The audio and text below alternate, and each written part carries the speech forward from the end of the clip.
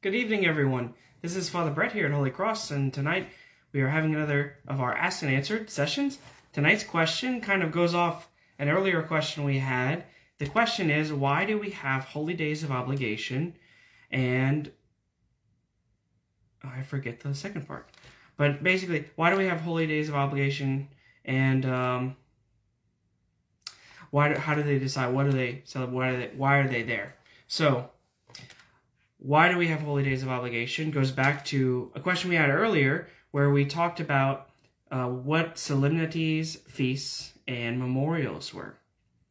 And we said that, or I had said that those are given to different saints' feast days and also to different moments in the life of Jesus, the mysteries, as we call them, some of the great mysteries in the life of Christ, his life, death, and resurrection. And so those, specifically, the mysteries of Christ's life, death, and resurrection are celebrated with great solemnity. They are given a lot of awesome things happen. There are a lot of, we kind of give them more reverence, more kind of stuff happening in the liturgy and the Mass. You know, we sing more, we do different things because of their importance for us. The mysteries of Christ's life, especially his birth, his death, his epiphany, his resurrection, the ascension, and then Pentecost are especially some of those that we can point to that are great mysteries and powerful moments in salvation history, in Christ's life, where he brings about salvation for us. And we honor those as solemnities, but not just as solemnities, but many of those type of celebrations are celebrated as what's called holy days of obligation. And they are done so to give them honor so that the community of believers can come together as one to worship and to remember and to celebrate those events with great fervor and great praise and great devotion. So some holy days of obligations are obviously Christmas.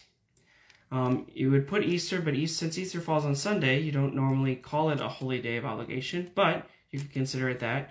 Epiphany is a holy day of obligation. That's when we remember a few things. When the Magi came to see Christ, the baby Jesus. We remember when the shepherds came to see him. We remember when the Epiphany also in some ways celebrates our Lord's baptism, where he's kind of making an epiphany, a revelation of himself to those who were there. You think of the Ascension, which for us is moved to Sunday, so we would go to the Ascension anyway, but in many parts of the world, the Ascension falls on a Thursday, so that is considered a holy day of obligation.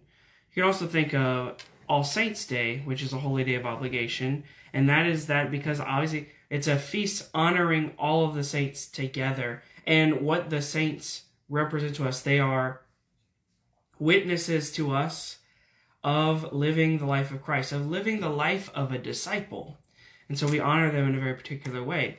And so we gather on holy days because of their significance to our faith, to what they mean for us having been redeemed and saved by Christ, and because of just their importance to the life of the church and to the life of Christians in general.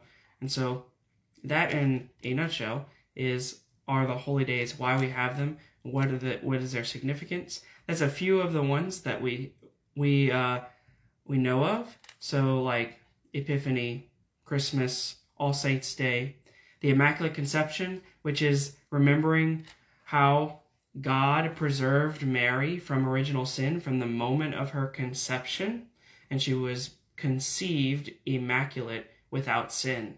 And so we honor that because of Mary's role and the particular grace she received because of her role in the life of Christ and in bringing about salvation history. Also know that her Assumption is also a holy day of obligation, which is on August 15th. Immaculate Conception's on December 8th, Assumption's on August 15th, and that one in particular is reminding us of our own destiny, what awaits us, and of the promise that Christ has given to us, that he will fulfill it. And that is shown to us, the first fruits of that, the first kind of evidence of that is in Mary, who was assumed body and soul into heaven.